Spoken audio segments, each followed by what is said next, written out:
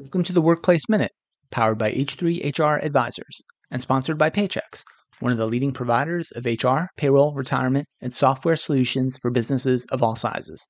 My name's Steve Bose. Are summer Fridays the key to employee happiness? Many organizations, including our own here at H3 HR, institute a Summer Fridays program in the summer months.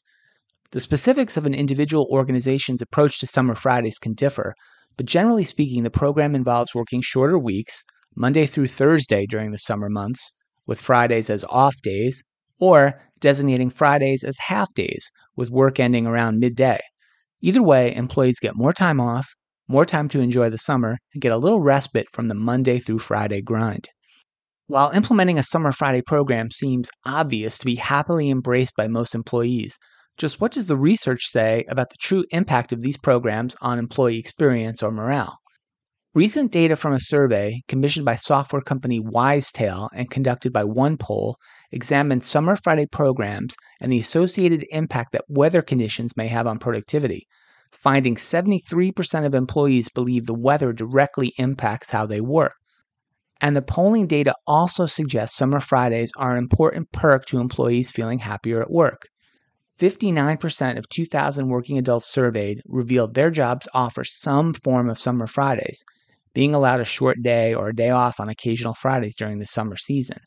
And notably, over 8 in 10 employees, 85%, say they benefit from this perk because it makes them feel much happier at work. Employers have also seen the benefits of implementing Summer Fridays programs. Many have found that employees spending fewer hours in the office actually leads workers to get more done, not less. Additional research has shown that 66% of employees who use Summer Fridays feel it boosts their productivity, helping to reverse any effects of a summer slump in productivity. Some suggestions for employers to have success with Summer Fridays programs include rotating the specific Fridays certain people take off. For example, some employees might take Summer Fridays on the first and third weeks of the month, while others would take them on the second or fourth weeks. Next, ensure the rules of the policy are communicated to all employees and managers. Be sure that your company shares the specifics of the program across all employee groups, including those who work remotely. And finally, take steps to apply the policy fairly. If your workplace offers hybrid working, with some employees working in the office and others working from home, be sure that your company offers the same Summer Friday benefits to all. Virtual workers should enjoy the same Summer Fridays perks as their colleagues. Perhaps today you're enjoying a Summer Friday yourself. If so, I hope you make it a great one.